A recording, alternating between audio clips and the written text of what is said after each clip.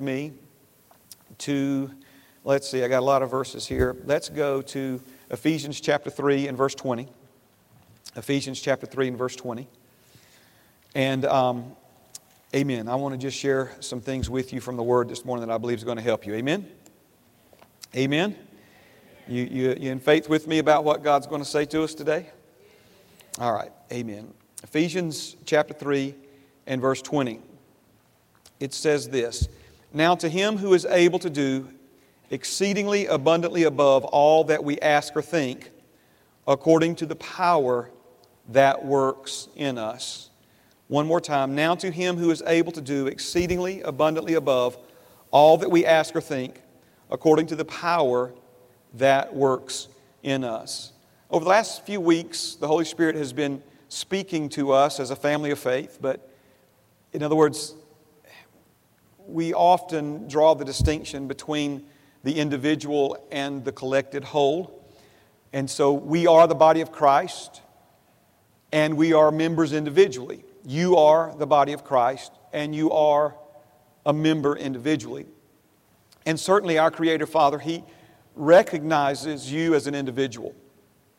Never has been, never will be another you. God created you as a unique being. He gifted you in unique ways. He equipped you and blessed you with certain talents and abilities and gifts and callings. And all of those things, correspond to, coincide with your purpose and ultimate destiny in His kingdom, in His great plan. Amen. And so He does see you as an individual, but then He also sees how you fit into and fit in with other members of the body of Christ, and how your gifts are to come alongside other people's gifts. And when that happens, something called synergy takes place, where more is accomplished by people working together than if you take the individual sum of their efforts and simply add them together. The principle goes like this: one person can put 1,000 devils to flight, but two can put 10,000. So it's an exponential multiplication of effectiveness when we come together and work together. So when I say that the Holy Spirit is speaking to us, certainly He's speaking to you. Amen. But not just to you as an individual, but to us as the body of Christ. And one of the things that I believe He is saying to us very clearly is that He wants us to make more room for Him in our lives, that He wants to make more room for Him to work in us as individuals, as a family of faith, as a body of believers, but also to make more room for Him to add to us, for Him to add to us. If you remember in the book of Revelation, the Bible says that Jesus is at the door knocking. He's at the door knocking. And many times we use that passage to communicate like salvation, that Jesus is knocking on the door of the heart of someone who is not born again, so that they would let Him in to be saved and to receive salvation.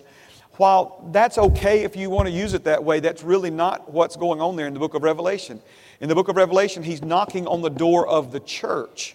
He's knocking on the door of the church to see if perhaps those inside will open the door to Him and make room for Him to come and do what only He can do in our lives.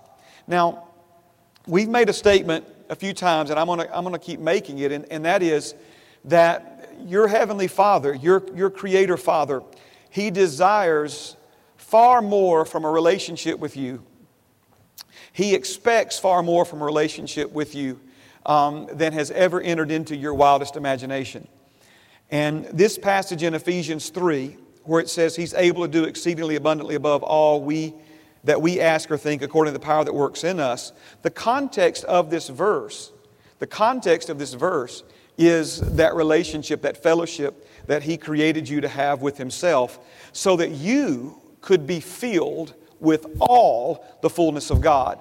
Now, you think about you being filled with all the fullness of God, that goes beyond our comprehension. That goes beyond anything that we've ever asked or made room in our thinking for up until this point. And so the reason he gives us this passage is he's wanting for the ceiling of what we believe is possible to, if not be removed, to at least be moved to a higher level. Remember, he said that you are restricted, you are limited, but not by him.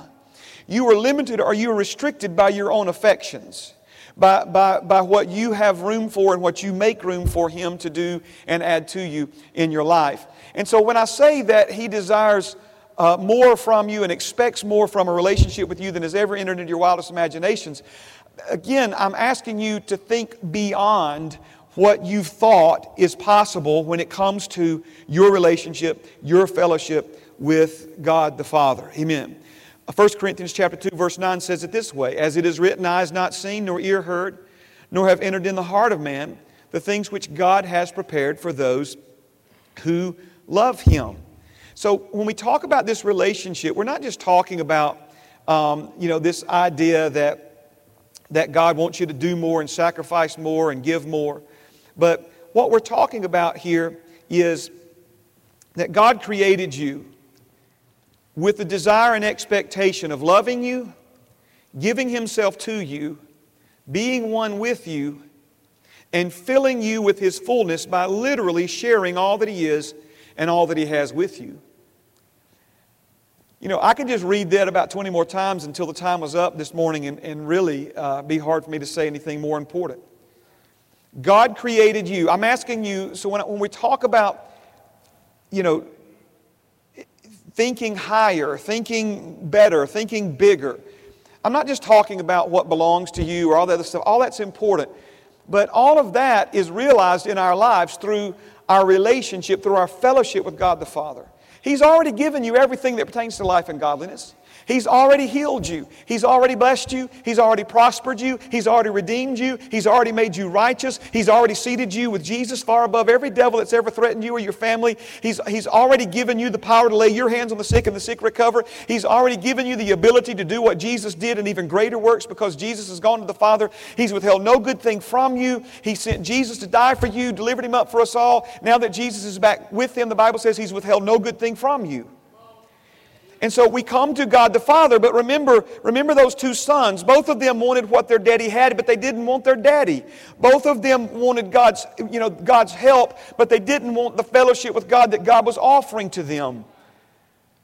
So when we talk about able to do exceedingly abundantly above all that you could ask or think, when we talk about, this God, who, goes beyond and exceeds our wildest imaginations, stop thinking about things and start thinking about Him. Get your mind off of what you want Him to do for you and get your heart and mind set upon going after Him, to know Him like few people have ever known Him, to understand what He desires and expects from a relationship with you and make that not just your number one priority, but the thing that everything else in your life bows its knee to. Remember, He said, if you'll seek first the kingdom and His righteousness, God's way of being and doing right, everything else in your life will be added to you. Everything else in your life will be added to you. The Bible says He's a rewarder of those who diligently seek Him. Those who come to God must believe two things. Hebrews 11:6, must believe that He is, and must believe that He is a rewarder of those who diligently seek His blessing, diligently seek His help, diligently seek His healing, diligently seek His protection, diligently seek His provision. No, it doesn't say any of that. Those who diligently seek Him. Diligently seek Him. He's a rewarder of those who diligently seek Him. Praise God. Thank you, Father. Now, I want you to turn with me to Matthew chapter 22. Matthew chapter 22. Praise God. And in Matthew 22, we find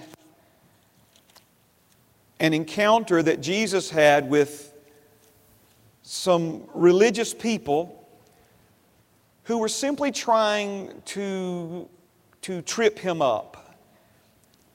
They were trying to outwit Him. They were trying to make Him look dumb and ignorant and themselves look, smart and wise and superior.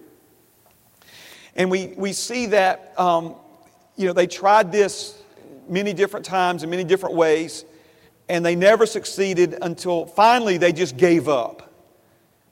They were trying to discredit him, and every time they tried to discredit him, every time they tried to embarrass him, the tables were turned. They were the ones that were discredited. They were the ones that were embarrassed. Now, this is a template for you and me to learn from, because the devil is trying to embarrass you. The devil is trying to shame you. The devil is trying to discredit you. This is why the Bible says those who hope in God will never be ashamed. You'll never be embarrassed. I mean, when your hope is in Him.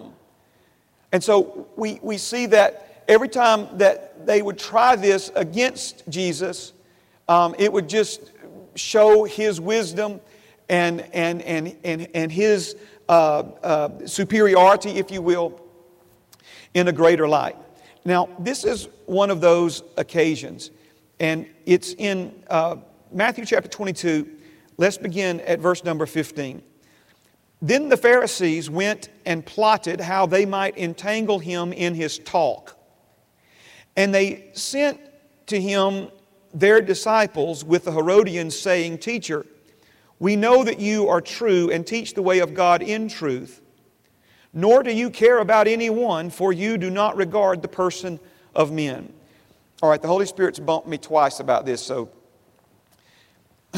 how did they try to trip Him up? How did they try to entangle Him? How did they try to get Him to stumble? They tried to entangle Him and trip Him and get Him to stumble in His talk.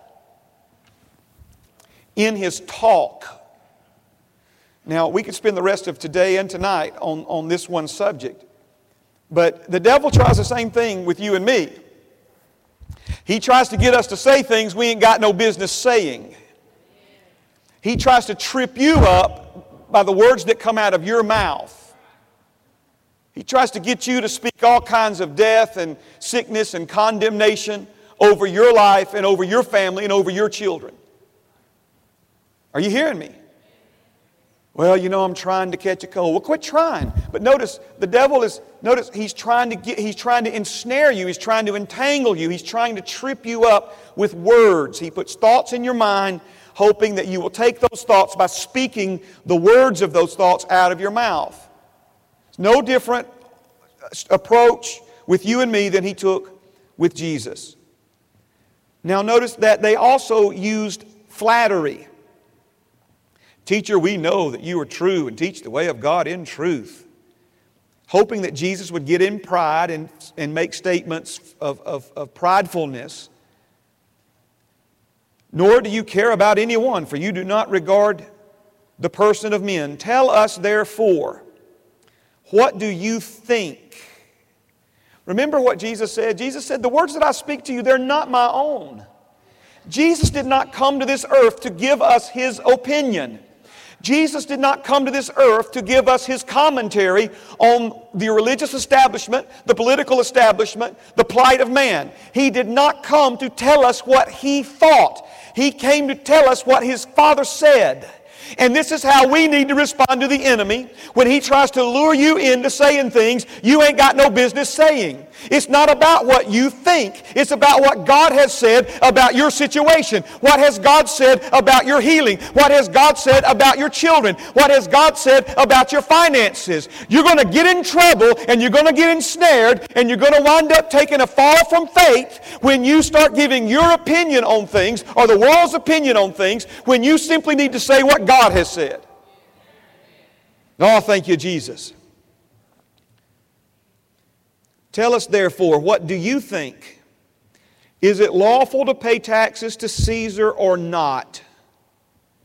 But Jesus perceived their wickedness and said, why do you test me, you hypocrites? Show me the tax money. So they brought him a denarius. And he said to them, whose image and inscription is this? They said to him, Caesar's. And he said to them, Render therefore to Caesar the things that are Caesar's, and to God, render to God the things that are God's. Render to Caesar the things that are Caesar's, and to God the things that are God's. Now, the Holy Spirit led me to this passage a few weeks back, showing me how it relates to the subject that we've been upon now for a good, 6 weeks now, maybe 8 weeks. And it comes back to this thought, this truth, that Father desires and expects far more from a relationship with you and with me than has ever entered into our wildest imaginations. Now, that part, the part about what God desires and what God expects, the Holy Spirit dropped that in my heart first, and then led me to this passage. And as I begin to break this passage down and looking at the different words, clearly one of the important words in this passage is that word render. And this word render comes from, or think of it this way, you may not use the word render, but you perhaps are familiar with or use the word surrender. Surrender. And the idea of surrendering something, carries with this idea of turning it over or giving over or giving up to, surrendering to. So when Jesus said render to Caesar, He's obviously, we may understand that better as surrender to, give to Caesar what belongs to Caesar, but render to, surrender to, give to God what belongs to God. One of the key areas that we all need to grow in is our recognition, our awareness of what is of this world and what is of God. What is of the flesh and what is of the Spirit. What is of darkness and what is of light. When Jesus had His conversation with Nicodemus, Nicodemus could not understand the concept of the new birth because he kept looking at it from a purely physical perspective. Jesus said, you must be born again. And Nicodemus says, how can a man when he's old go back into his mother's womb and be born a second time? Jesus said, that which is born of the flesh is flesh, but that which is born of the Spirit is spirit. So when Jesus says, render unto Caesar what belongs to Caesar, but render unto God what belongs to God, He's talking about this ability that you and I need to recognize what belongs to this world and what belongs to God. Many times we are very, how do I say this? We are very educated. We are very experienced in giving the world its due. Giving to the world what belongs to the world. Giving to the world system what belongs to the world system. But we are sometimes clueless when it comes, or are less enthused when it comes to giving to God what belongs to God. Rendering to God what belongs to God. See, you hear people quote this verse, but they only quote the Caesar part. Around April 15th, people talk about, well, we got to go render unto Caesar.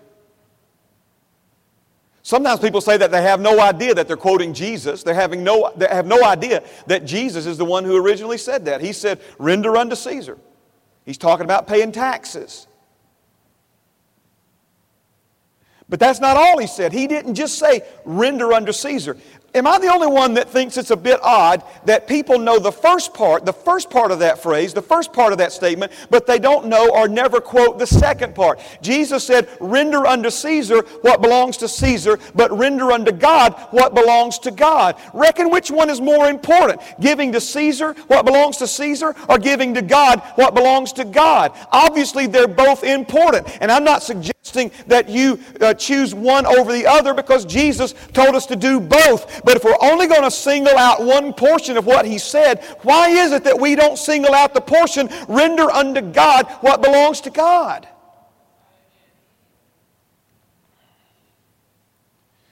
Now, I told you that the Holy Spirit dropped the words desire and expect in my spirit first. He said that it's understanding the fellowship, the closeness, the oneness that Father God desires and expects from you and from me. Come on now. This is, man, sometimes in classes and in teaching here at the Foundry, wherever, I'll get, when I say stuck, it's like we come to this one part and it's so difficult for me to move beyond it because it's such a life-changing truth. It's such an important awakening. It's such an awareness. There's such a need for our eyes to be open and for more light to shine in us where these things are concerned. It's kind of like this little journey the Holy Spirit's taken us on for the last few weeks about expanding our tent and making room and the thoughts from another world, because we think on such a small level when it comes to the relationship that God desires to have with us. And He desires and expects more from a relationship with you and me than has ever entered into our wildest imaginations. Oh, sweet Jesus. Help us, Holy Spirit. Strengthen us with might by yourself, by the Holy Spirit inside of us, to comprehend, to understand these things. So the relationship that God expects and desires. So I'm breaking down, dismantling something I love to do, sit around and do it for hours at a time and just, look up and can't believe that much time's gone past. And so I come to this word render. And I look it up in the Greek, and it literally means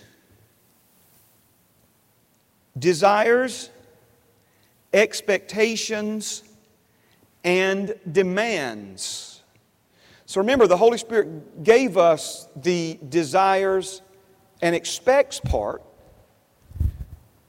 But when Jesus said, render to Caesar what belongs to Caesar, He was literally saying, give to Caesar what Caesar desires. Give to Caesar what Caesar expects. Give to Caesar what Caesar demands. You probably know this already, but taxes in the United States, not a suggestion. It's the law, right?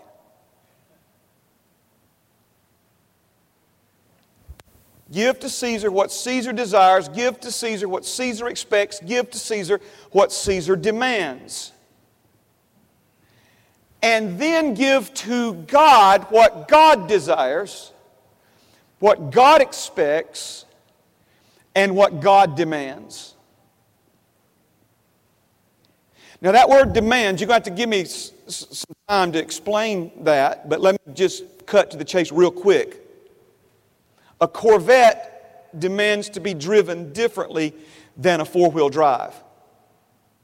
Did I say commands? Demands.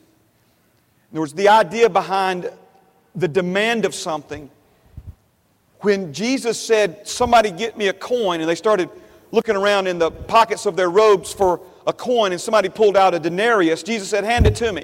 He says, whose image and inscription is on this coin? The image was the image of Caesar. The inscription, the markings on that coin were markings of Caesar, or markings that Caesar had authorized.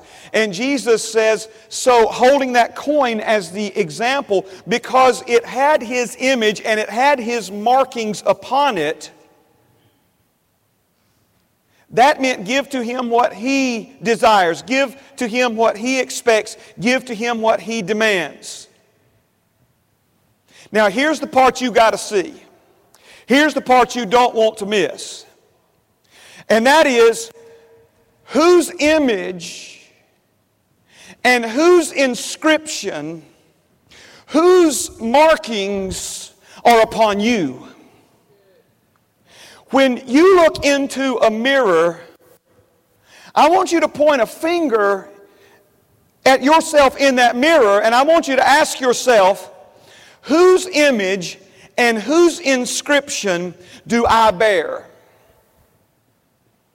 Because the image and inscription that you bear not only gives you clues as to what God desires and expects, it's your image and His image upon you, His inscription upon you, that gives you a clue as to what you were created and designed to accomplish by God.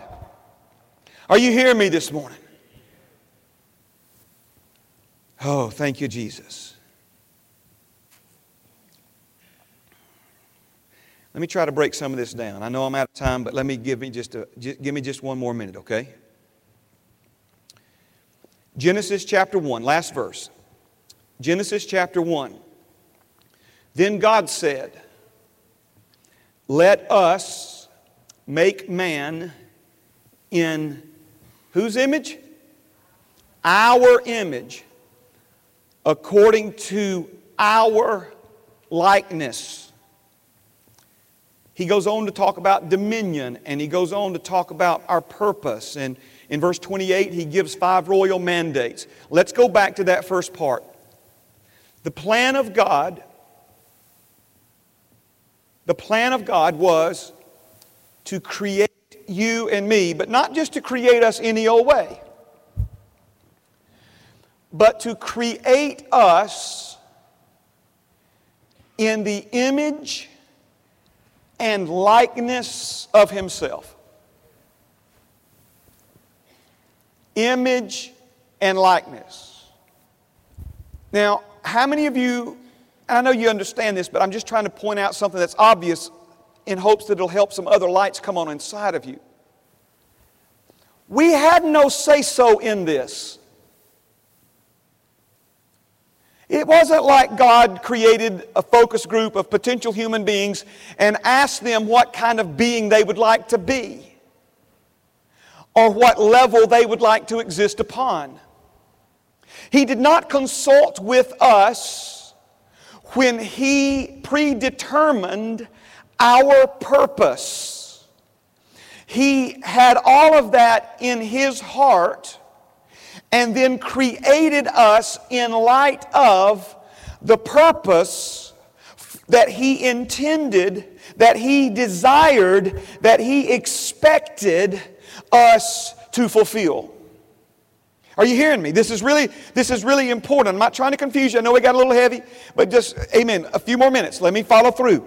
So, this means if we spend a moment considering how He created us and the level to which He created us as far as the levels of created things are concerned, remember, there's no other created thing on planet Earth comparable, compatible with you and me. It's because we were not created to be comparable to or compatible with all the other created things on planet Earth. We exist on planet Earth, but we were created by God to be comparable to and compatible with Him. That's why He created us in His image and in His likeness.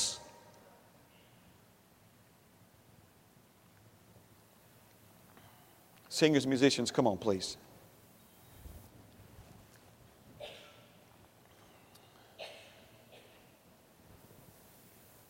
I asked this question I asked it, matter of fact, Wednesday night discipleship class. It's not a trick question, but again, why do we ask questions? We ask questions so that you will begin to internalize and think about these things in your own heart, and hopefully even beyond our time together in this building this morning. Which came first? Mankind or mankind's purpose? And the answer is purpose. God had an established purpose for you and me,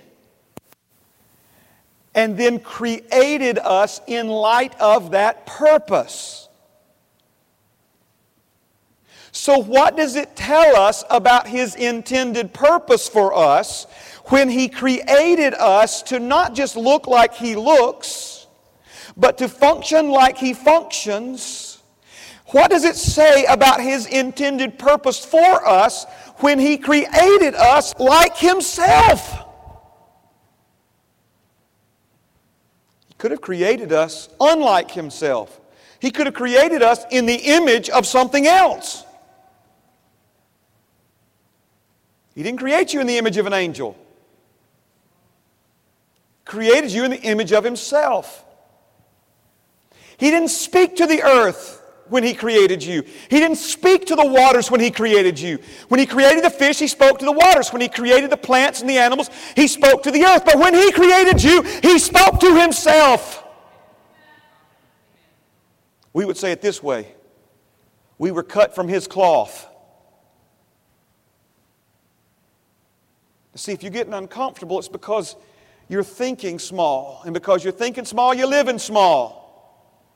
Remember, He desires a whole lot more from us and expects a whole lot more from fellowship with us than has ever entered into our wildest imagination.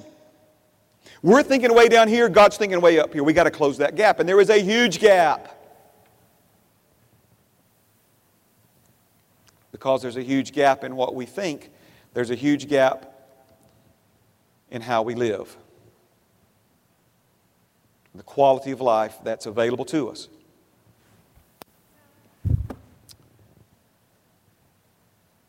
Oh, thank you, Jesus. Stand with me. Praise God. Stand with me. Image and inscription. Let me say this last part, then we'll pray. Image means more than you think it does, and we're going to break it down tonight. But we also see that we bear God's inscription. He has inscribed, that means to write upon, He has inscribed Himself upon us.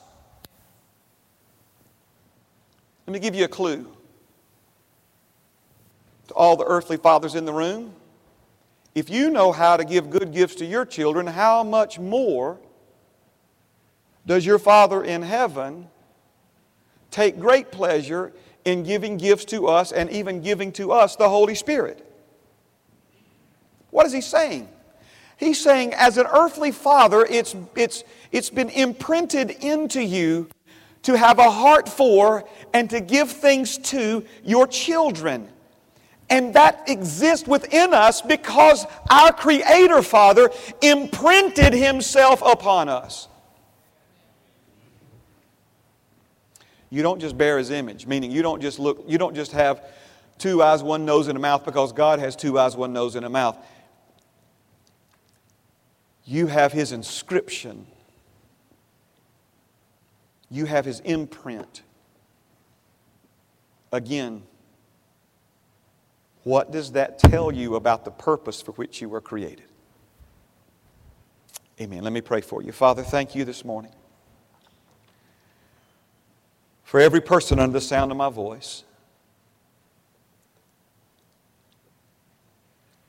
Father, I know that these things are so precious and near and dear to your heart, and I thank you for such a time as this.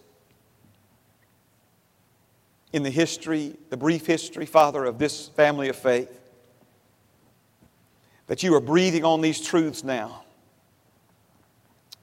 And like coals of fire, they are heating up inside of us. Father, that they are burning out the lies and the untruths of this world and from Satan himself. Burning out the lies that come from religious tradition. And setting ablaze a passion for you. A passion for who you are and what you desire and expect from us and what our very creation and existence demands.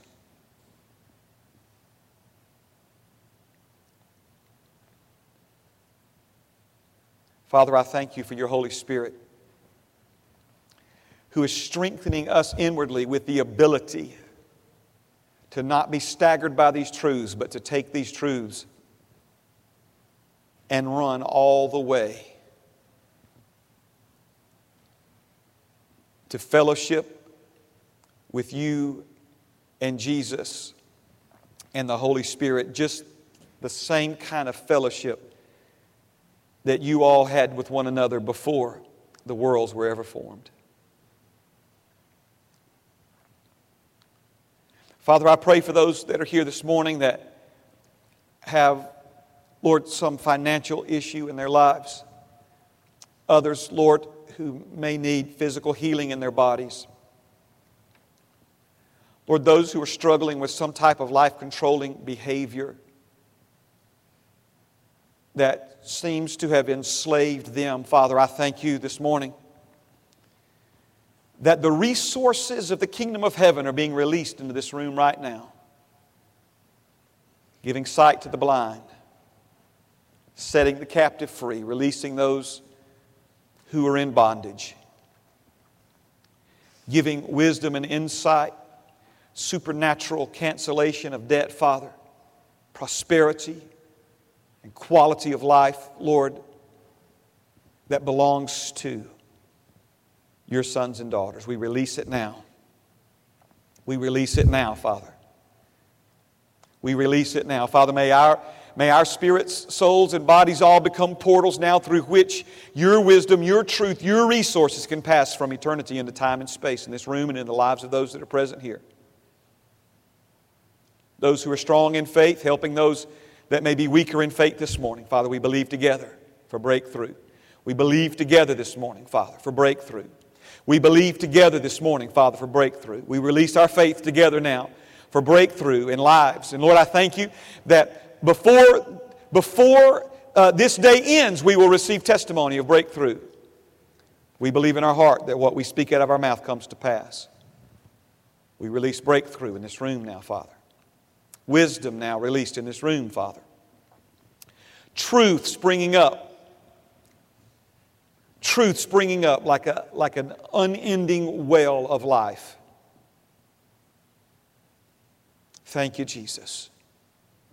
Thank you, Jesus. Father, I speak specifically this morning. Every person under the sound of my voice, Father, for a restoration of not just our mental capacity, but Father, a restoration of the very brain. Father, I curse dementia. I curse Alzheimer's. It's part of the curse, and I curse what you've cursed. Thank you, Father, that you've given us not a spirit of fear, but one of power, love, and a sound mind, a sound mind, a sound mind. You've given us the mind of Christ, and the memory of the righteous is blessed. I release, Father, mental restoration. Physical healing in the cortex of the brain. Pathways, Father, being reignited with synapses now. Recall being as quick as it was when we were young, because our youth's being renewed like the eagles. We release it now, Father. In Jesus' name. Oh, let's worship Him for a moment now, church. Praise God. You believe it? Your faith, you're joining your faith with mine this morning? You're releasing your faith this morning? Amen. Let's worship Him before we are dismissed. Go ahead, Matt. Let's worship Him this morning. Let's give the Holy Spirit. Sometimes giving Him room to operate in your life just involves giving Him time to do it. Giving Him a moment to do it. We get so rushed. Amen. Let's worship Him for a moment. If you desire hands to be laid on you, someone to pray with you, you come forward. Be happy to do that this morning. But let's worship Him. And whether it's here at the altar with somebody else praying with you or where you're standing right there, it's going to be the same Holy Spirit. It's going to be the same Holy Spirit. Amen. Thank you, Jesus. Let's worship Him this morning.